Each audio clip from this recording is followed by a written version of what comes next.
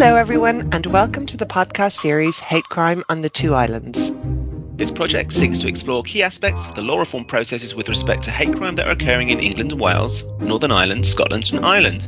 My name is Mark Walters and I'm a Professor of Criminal Law and Criminology at the University of Sussex, and with me is my colleague and co-host Professor Jennifer Schwepp, who is an Associate Professor at the University of Limerick.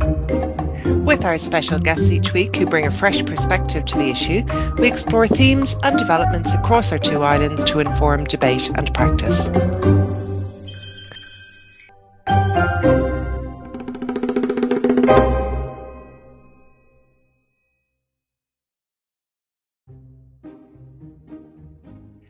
Across the four jurisdictions on our two islands, England and Wales, Scotland, Northern Ireland and Ireland, a law reform process is underway in relation to hate crime legislation.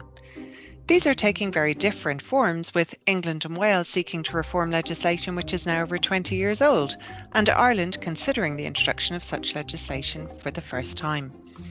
This podcast seeks to discuss and analyse some as yet unexplored or underexplored themes across these law reform processes. We ask questions like, what is a hate crime? What are the most effective means of legislating against hate crime? How do we combat hate crime online?